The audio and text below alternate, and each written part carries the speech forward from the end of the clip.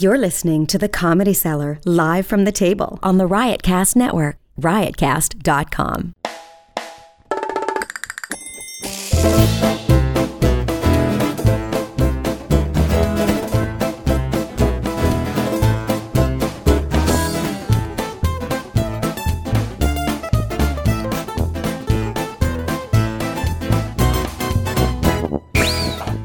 Good evening, everybody. Welcome to the Comedy Cellar Show here on Sirius XM Channel 99. We're here upstairs from the Comedy Cellar, not downstairs where we usually are, because, and I'm here, of course, with our producer, Periel Aschenbrunn, and my co-host, Mr. Dan Natterman. And we have one of our best guests ever. Dan, I'll let you do the introduction. You want me to do the introduction? Please do. Our guest today is Mr. Michael J. Fox. And he needs no introduction, but I'll do one anyway. The recipient of countless awards, 5 Emmys, 4 Golden Globes, 2 SAG Awards. At age 29, he was diagnosed with Parkinson's. Now he shared publicly in 1998. In 2000, he established the Michael J. Fox Foundation for Parkinson's Research. In 2011, he received the Order of Canada, which I guess is like our... Mueller report. I don't know. And him and his wife, actress Tracy Pollan, have 4 children. They live in Manhattan. Michael, thanks for coming. Hey. My pleasure. You did that trippingly. I did that what? Trippingly. It was beautiful. Michael, I performed at your Parkinson's benefit 2 years ago. Great approbation.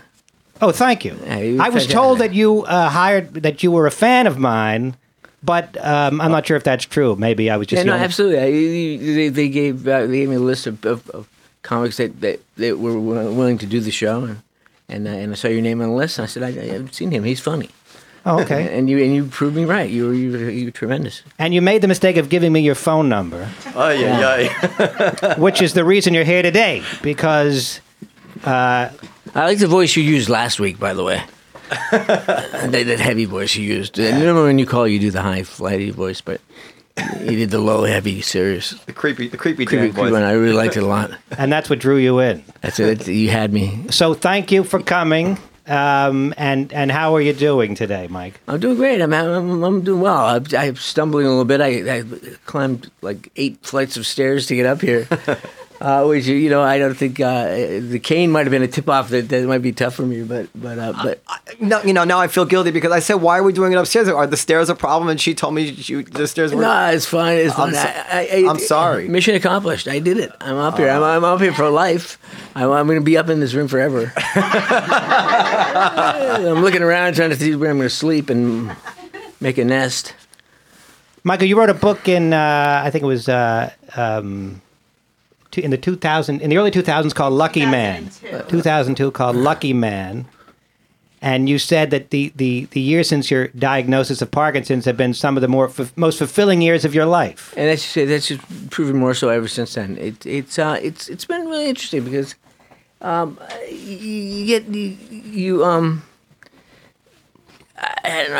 I use profanity? Yeah, go ahead. Please do. You get a shit sandwich and you realize it's something to eat. I mean, you're not starving, and it's just you find the good stuff at the edges of the bad stuff, and I've been put in situations and met people and given opportunities to do things.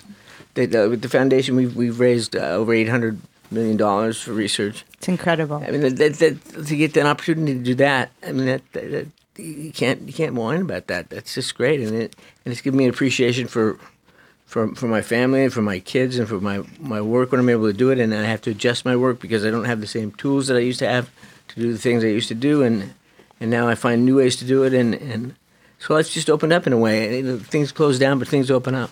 So would you say that this is among the happiest times of your life? You look back on your life and you say, well, what was the happiest time? Was it when you were the biggest star on planet Earth?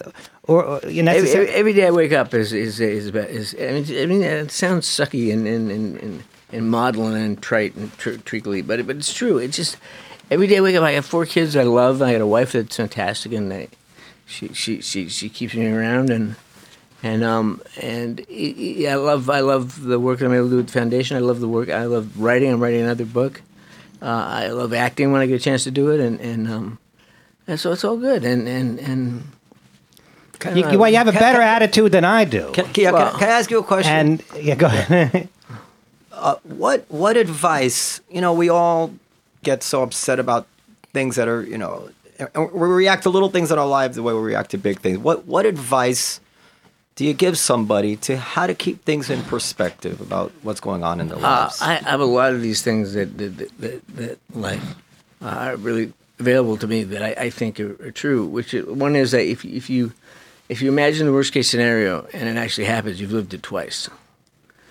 Well, don't go through shit and just experience all this stuff and think about it, fret about it, because if it happens, you've already gone through all that shit. Now you get through it again. Well, you know what Shakespeare said from Julius Caesar?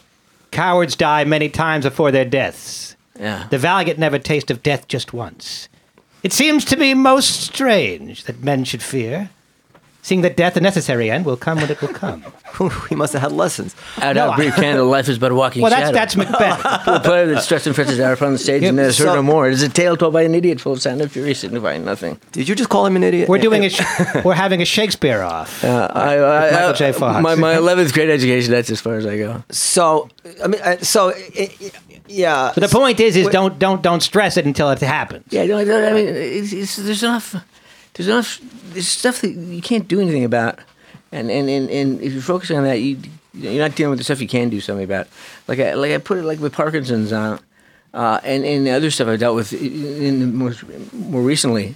I had some spinal issues and we went through massive rehabilitation and it's just that I find that if I accept something, if I say, okay, this is it, this is what I have. And I look at it and I weigh it and I measure it and I look at it. I'm not afraid to look at any part of it. I'm not afraid to go into any aspect of it, any possibility that it might bring about. But just really look at it. Then I got it nailed. And then it's only going to take up the space it takes up. It's not going to be this amorphous blob that eats all my life with dread and worry and fills every cranny because I know what it is. And now that leaves room for me to do other stuff. I can identify areas that I can go in and flourish. Because I know what that big boogeyman is. Do you have a spiritual life, or you believe in some higher power that might have planned this out so that? No, I don't. I believe there's a. Pardon? There's a reason there's a purpose behind this. So you're not one of those guys. No. So and I have just one other thing that I always think about, and this I've thought about this many times. Preceding meeting you, there are certain people in all walks of life that I notice, who deal with challenges that I can't imagine, and I wonder what you all have in common. For instance, off the top of my head, like Charles Krauthammer was, paraplegic and a quadriplegic, and Rush Limbaugh is deaf. And there's this other deaf comedian who's performing. I love the people you're putting me in with. Well, no, I'm so, I was afraid to say it. I was saying, is that going to be Christopher an insult? But I'm saying people who overcome what the psychological stress that would crush me. My wife knows me. I'd be afraid to I just would not be able to get out of bed. I would be so sorry for myself. So what do you guys all have in common? You're like, fuck this. This is not going to stop me. I'm moving on with my life. I don't know. I think it's just a gratitude for again, it's this idea of a higher power or whatever. The other thing I do close to that is meditation, and I meditate. And what I like about meditating is that like you'll be meditating and the thought will come into your head, and the idea is to see that thought, to recognize it, to respect it, and let it go. And it just has I have nothing to do with it today. I have no room for it on my plate to deal with that thing. And so it's just thought, okay, see it, let it go. And that applies to everything. It's like something comes into your thing and you haven't got an answer for it. Well, let it go and it'll come back again another time and you maybe have an answer for it. So I just don't freak out about stuff. It's like if you. When I had this spinal surgery about a year ago, and they told me it takes 2 years to recover from it, and I had to learn how to walk again, and I had to do all that stuff. And I mean, when I say to learn how to walk again, I mean I really had to learn how to transfer the weight, the energy from my right butt cheek into my left leg, and take that weight, and then transfer it again, and think about all those steps, and really, literally take things one step at a time, and when you break it down like that. you haven't got room for all the goofy shit. You're just trying to get across the room without falling down.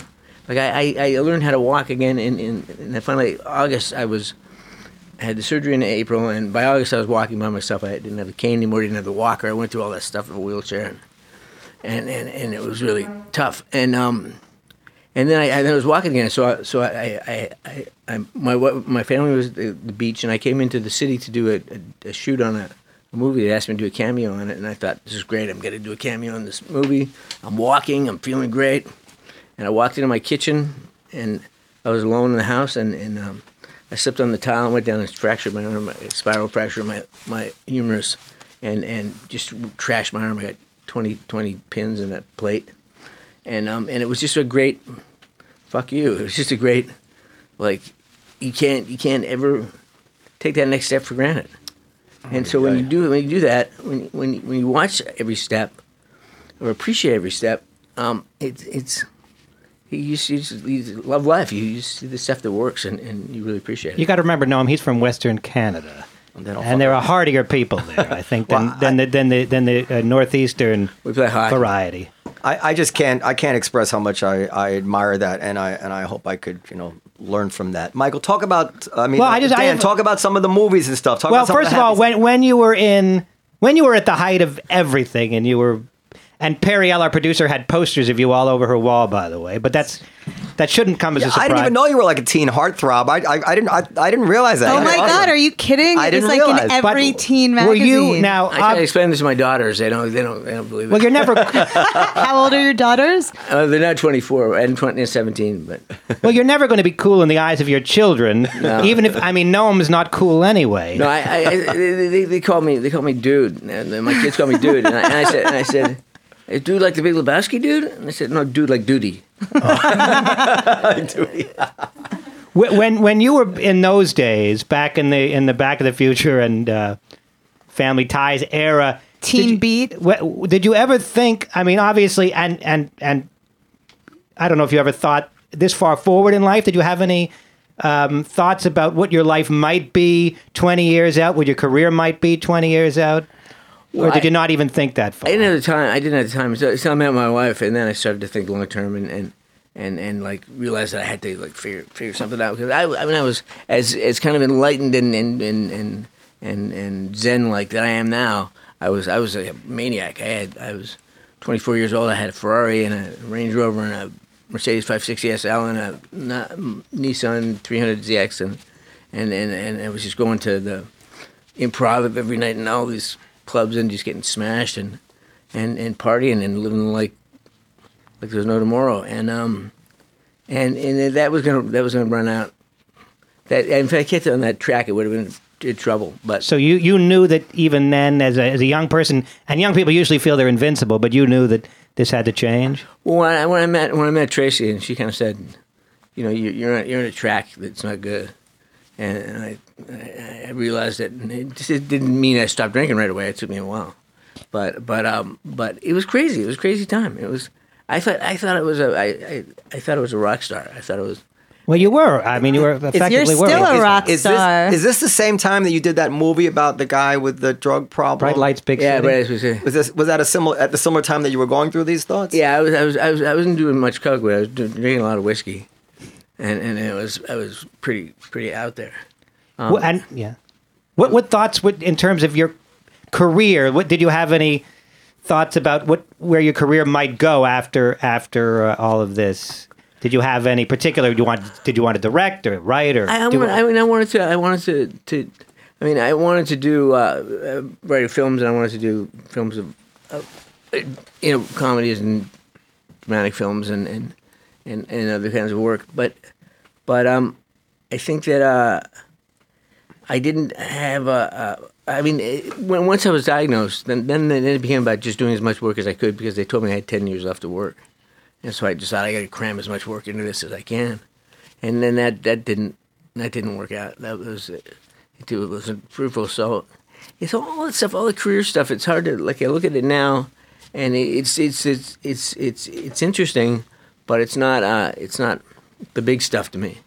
Can I ask you a question? Because this is what worries me. Is there a bubble over your head saying at some point, it's like, why do they keep asking me about all this Parkinson's stuff. Why don't they, like, I'd love to talk about what it was like to be on the set of Back to the Future and stuff like that. Is that like, because there's a whole Michael J. Fox universe of stuff that we all grew up with that we're fascinated by that I don't want to pass over in this half an hour. I don't know how you feel about that stuff. I'm game for anything. I'll talk about it. Well, what in your career are you most proud of all the things you've done in your showbiz career?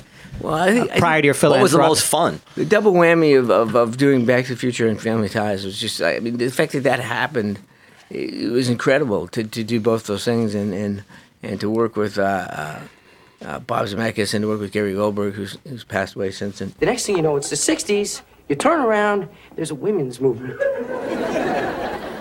I was born too late, Dad. I should have been born in the 50s. Even then, you'd be a little on the conservative side. The 1750s. Do your kids watch? Did they watch? No, they nothing. No, I mean, I don't know. My son must have been like 18 before he saw Back to the Future, but my son, like, I mean, imagine. I was talking about this before to somebody, to you, about my kids. I can't imagine what it was like. I grew up in Canada. Like, my dad was in the military. My mom was a payroll clerk. I scrounged enough money together to let me play hockey, and I went to a school for at-risk kids, and I mean, I just had a normal life. And then my kids grew up in the Upper East Side of Manhattan, went to private schools, went to great universities, and had famous parents. And so their experience is different. I mean, so different. But they seem to like me, and How were you discovered? I did a movie in Canada with Art Carney and Maureen Stapleton. I worked a lot in Canada doing kid stuff, and I did this American movie, and they went down to the States, and I started to get calls from agents in the States, based on what the producers and others had said about me, about this kid in Canada, who by the way, and this was no small part of it, was 18 but looked, or almost 18 but looked 13. And so it became easy to get me visas because I was valuable and then I could help them avoid child labor laws. Wow, that's amazing. Oh, that is interesting. And it gave me a leg up. And Did your parents think you were insane coming from that my background? parents thought I was insane anyway. I mean, I was a crazy kid. I was like as tall as this bottle.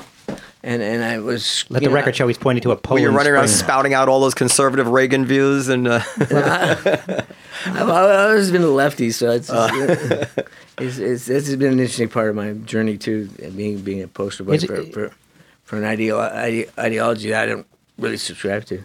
Is it true that they wanted...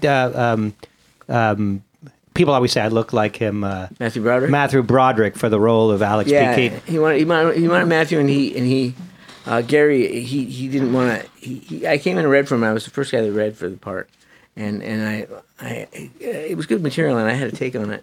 But this guy was kind of a smart ass, and Gary hated me, and so for the next month, Judith Weiner, the casting director, really wanted me to go back. I wanted Gary to see me again, and Gary said, like, Judith, I'm a grown man. I know what I like. I know what I don't like, and I don't like this kid. I don't think he's good. I don't want to see him. I want Matthew, and we can't get Matthew. We get somebody else. And so finally, she prevailed on him when they couldn't find anybody to just give me one shot. So I came in, and for some reason, just that day, I mean, you know what it's like. Just that day, just the shit was happening, and I just was in the pocket, and he became my champion right away. And he, this is kind of a funny story. He went to the network and went to bat for me to get me on the show. I did the pilot. And it went really well, and it was really Alex-centric, and so right away you could kind of see where this character could go. But the network, Warren Littlefield, Brandon Tartikoff, didn't like me, and now Gary was on the other foot. Gary was saying, "This guy's great. This kid's great," and he said, "I give him 2 jokes, he gives me 3 laughs," and that was his argument, and Brandon said, "I don't know, I can't see his face on a lunchbox," and Gary said, "So that's the criteria. Like, he has to look good on a lunchbox." So to Brandon's credit, when Back to the Future hit, and Family Ties was the #2 show in the country, and Back to the Future was the #1 movie, and Teen Wolf was the #2 movie, he caught. He said, "You know what? How stupid I am." I said, "Michael Fox never looked good in a lunchbox." So I had a lunchbox made with my picture on it, and I signed it to Brandon. This is for you to put your crow in. But Brandon also thought that Seinfeld was too Jewish, I think, and was also poo-pooed Seinfeld. You thought maybe really he would have learned. Funny. But he was a great guy. To his credit, he put that down on his desk and kept it. Did you have a Michael J. Fox lunchbox, Periel? No, I just had the posters all over my room. The posters, yeah.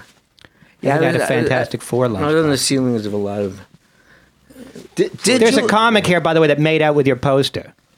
Oh, really? Yeah, our very own Rachel Feinstein, who was on The Tonight Show. Why didn't we get her on the show? We tried to, but she's in Aruba with Aruba Ray. So Back to the Future. I was flipping through the channels the other day and it was on. But by the way, it holds up. I think it's kind of like The Wizard of Oz. I think they're going to watch it 100 years from now. I was related to that. It was Wizard of Oz. I remember like Wizard of Oz before there was viewing platforms and cable TV and DirecTV and all the stuff we have now. Like they played it every year at Thanksgiving or Christmas or something. Yeah, something like that. Yeah. And that's the only time you saw it. So you waited to see it.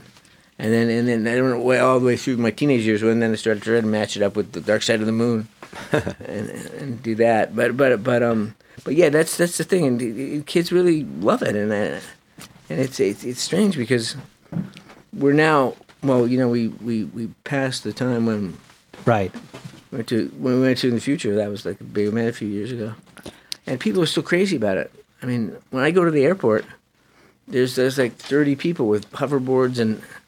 I don't know how they figure out what flight I'm on. I mean, I'll book a flight at 4 o'clock for 5 o'clock, and I'll get there quarter to 5, and there'll be 20 people there with out of time license plates, and it's just people. Are just so It's crazy. magical. It's one of those things. I always I try to make a joke about how in all movies about time travel, the guy who invents a time machine, it's always far and away his best invention.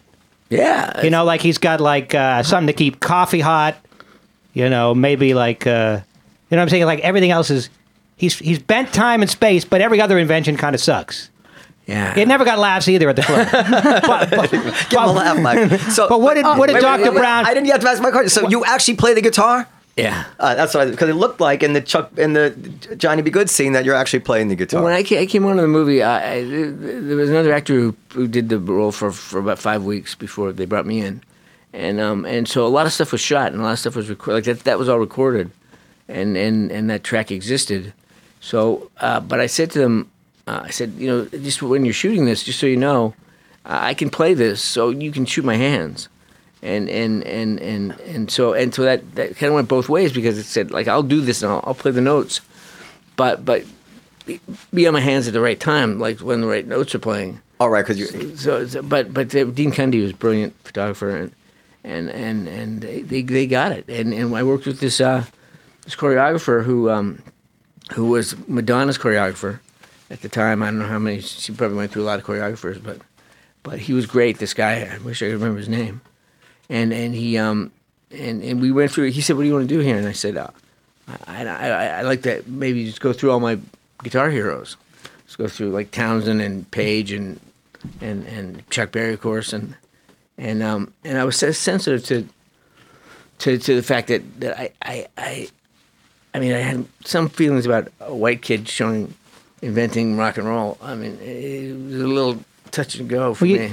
Yeah. You didn't invent it. You got it from Chuck Berry, and then you went back in time and gave it back to him. Johnny B. Good. Chuck, it's Marvin. Your cousin, Marvin Berry. You know that new sound you're looking for? Well, listen to this.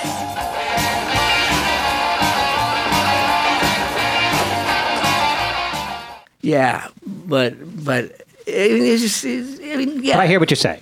It's totally, there was no bad intent behind it. It was just one of those things. Like Today, it might actually have been controversial. That's just for what you're saying. It might have been. I mean, and it wasn't intended to be controversial. Yeah. And so that's why I put into the thing that it was all these guitar heroes, Jimi Hendrix and who did we do? We did Townsend, we did Van Halen, I went through a list of them, and we worked it all in, and it was so much fun, and to this day I play it's a medley of my hit. I play it at at our benefit every year. I play it with whoever guest we have. I play it with Chris Martin and Brad Paisley and Dave Matthews and. Now, that was the year I was there. Was Dave Matthews? Oh, Dave Matthews. We did it all on the Watchtower. That's what we Awesome. did. That's cool.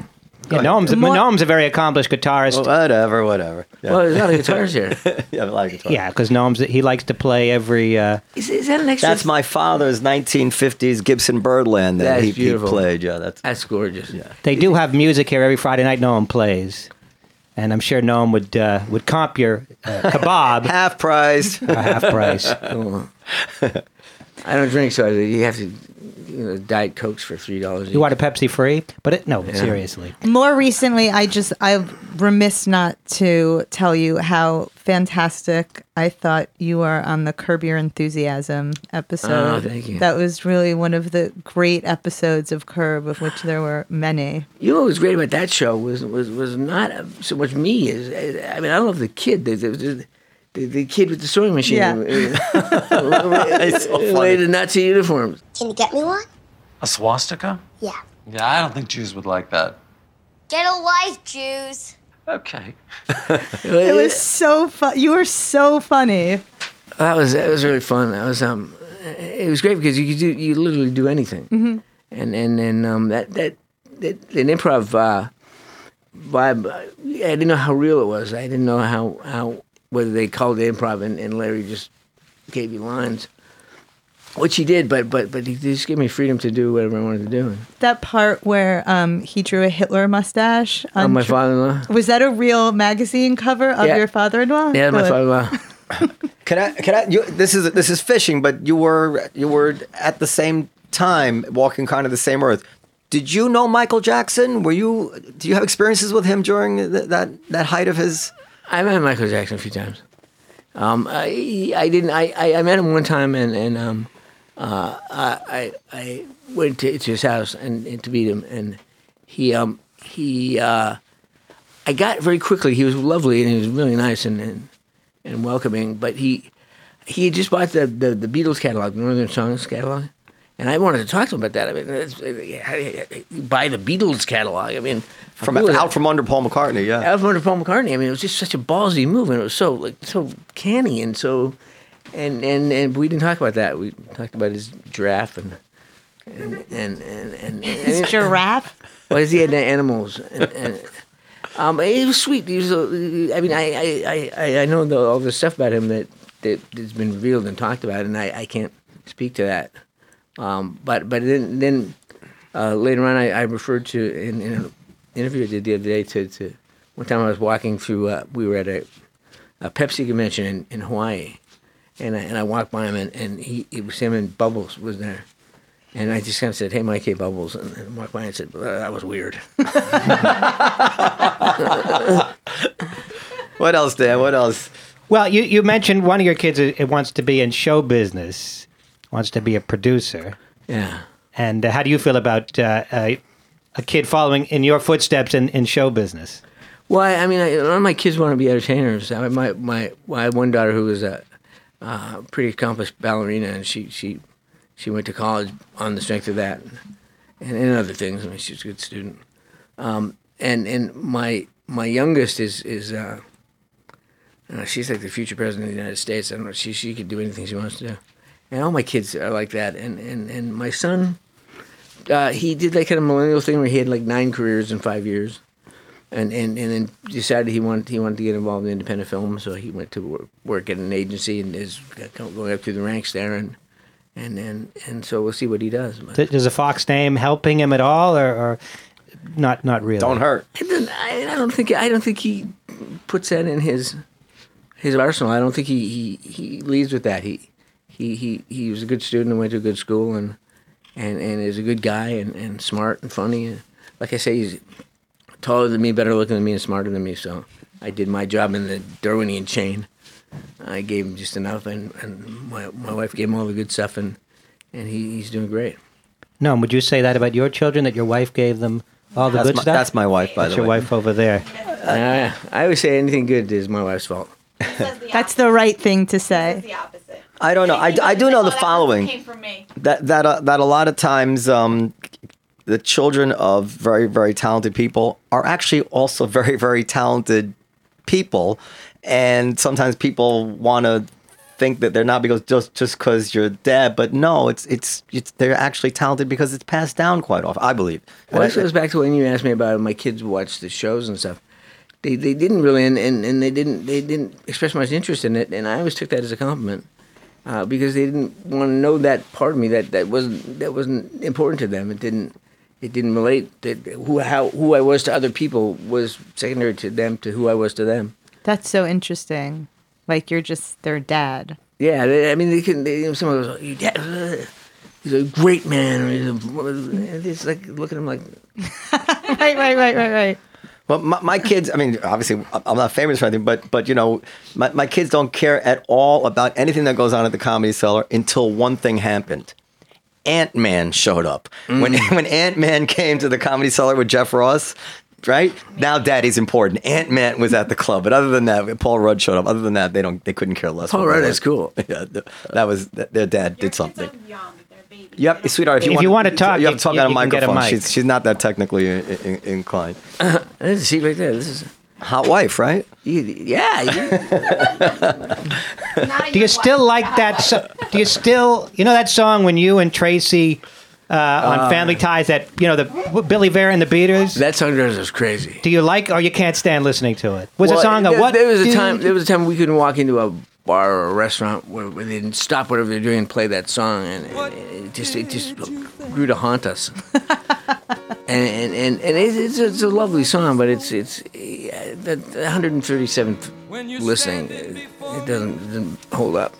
But Billy Vera and the Beaters were a great band, well, I mean, they were made, I guess, by their association with you and Tracy and with that scene. I knew them before they did that song. Before we were associated with it, I knew them from just the bars in L.A. They were just a great band you'd go and listen to. And they were in that movie Blind Date with Bruce Willis and Kim Basinger. I remember they did a scene there. Yeah, they were good. But it drove me from I'd hear it in my sleep. Well, I do have it on my phone, but I will refrain from playing it. Although I still like it, but I haven't heard it as many times. People don't play it when I walk into a room. That's your ringtone? No, but what's ahead in terms of your foundation? If we can get back to that topic. We're fortunate ahead. We've just got a couple of drugs through the FDA, which is a big thing for us. Because we worked with drug companies for years, and in trying to get them to de-risk. We de-risk things for them. We like say, this is a compound we want you to look at. They say we don't have any interest in Parkinson's per se, or they may not have a program for it. We'll say, we'll fund it. We'll fund it early on, and if you get follow-on funding and you find something, great, and just promise us you'll share what you get through that follow-on funding, and that happened several times, and we've had big breakthroughs with that. We're also looking. We put a lot of money into finding a biomarker, which is a way to identify the disease before symptoms are evident. Because by the time my pinky twitched in 1991 in Micanopy, Florida, when I was doing Doc Hollywood, by the time that happened, 70% of the dopamine-producing cells in my brain were already dead. So we don't have a way to identify the disease before us, but we're getting close to that. And then, therefore, finding a way to treat it prophylactically so that we know you may be fine. You're a 20-year-old man. You're in good shape. But we know you're going to get Parkinson's because we've got the biomarkers, and now we can treat you with it. We can target drugs to treat that, and it may not be a cure, but it'll never progress and you'll never have symptoms. Well, in your case, was it just bad luck, or was there any genetic predisposition? If we're going to look at young people and try to see if they might be susceptible to this, do we target specifically people with family history? Well, we've just, and this is some of the things we've done as a foundation, is we've helped identify genes for the first time. There was a hunch that genetics loaded the gun and environment pulled the trigger. In other words, you were predisposed, and certain factors became evident, acted on your pre-existing condition, but that was just a theory. we've now found several genes that are directed. There's one particularly that called LART2. I can't think of what the acronym is for off the top of my head, but it's identified with Ashkenazi Jews, and so we now can go into the Ashkenazi population and solicit them for testing, and we have a huge data bank that didn't exist before we came into existence. We have a huge through this biomarker initiative that we have, and through registry of patients and a thing we have called Fox Insight, where people share their experience in a way in a narrative that explains what each individual situation is, because Parkinson's is very different with different patients. Everyone has their own experience.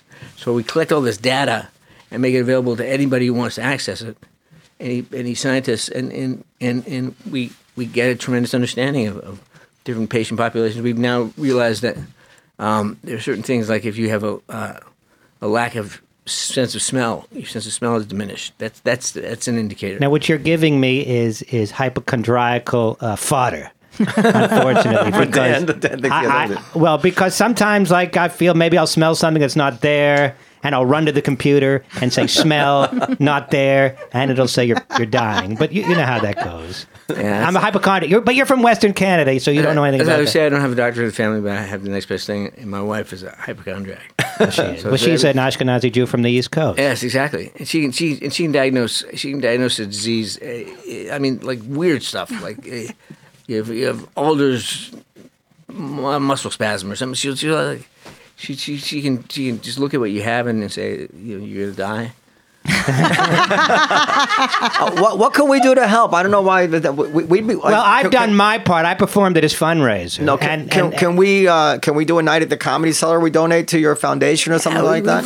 Figure out something like that. That'd be great. I would love to do that. If you have somebody contact us, we'd be happy to do that. We'll take a show. For us, what's really great is just to have people aware of what we're doing, and the thing that the broader message we have is that beyond just Parkinson's, we're really in the forefront of private disease foundations of pushing the envelope of how this is done. I mean, when we started, we had Kitty Hawk, and we're trying to build the space shuttle, and so it's been a long journey. But it has interest to anybody who cares about MS, ALS, Huntington's, any of these neurological diseases that.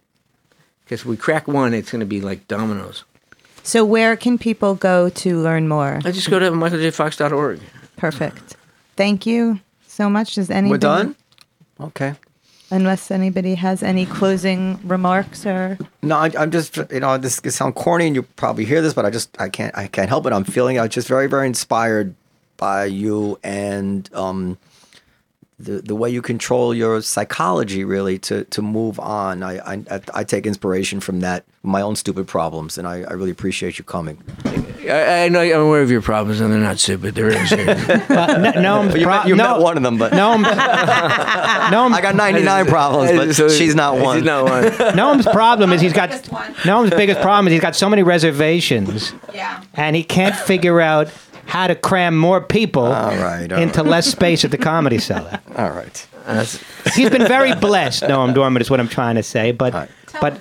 We honestly would be very happy to take a show at the Comedy Cellar. We did something together with at the gallery, right? With Muhammad Ali, which you said is one of your favorite pictures. Yeah, right? Mark sells a picture of me with Muhammad Ali. It's just amazing. This, by the way, your life is like Doc Hollywood. You came in all brash and young and then you were right in Doc Hollywood. You kind of were all Mr. Big Shot. You wanted to be a plastic surgeon. Then you realized what was really important. Yeah. Well, I don't know if that...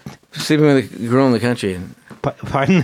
Sleeping with a country girl from North Carolina. That's what he did. He met a girl. So it was just, he was converted by it. He was converted into country living. Yeah.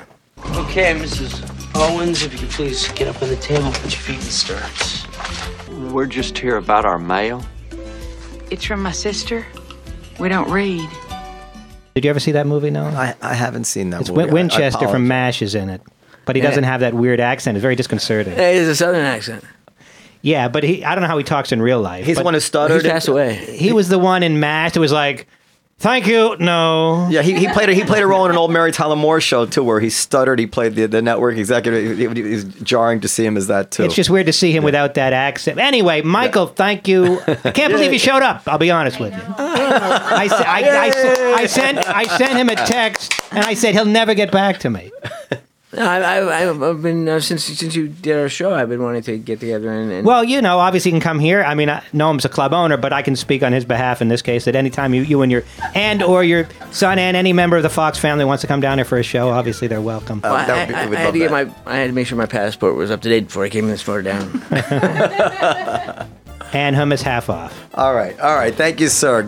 Good night, everybody. Good night.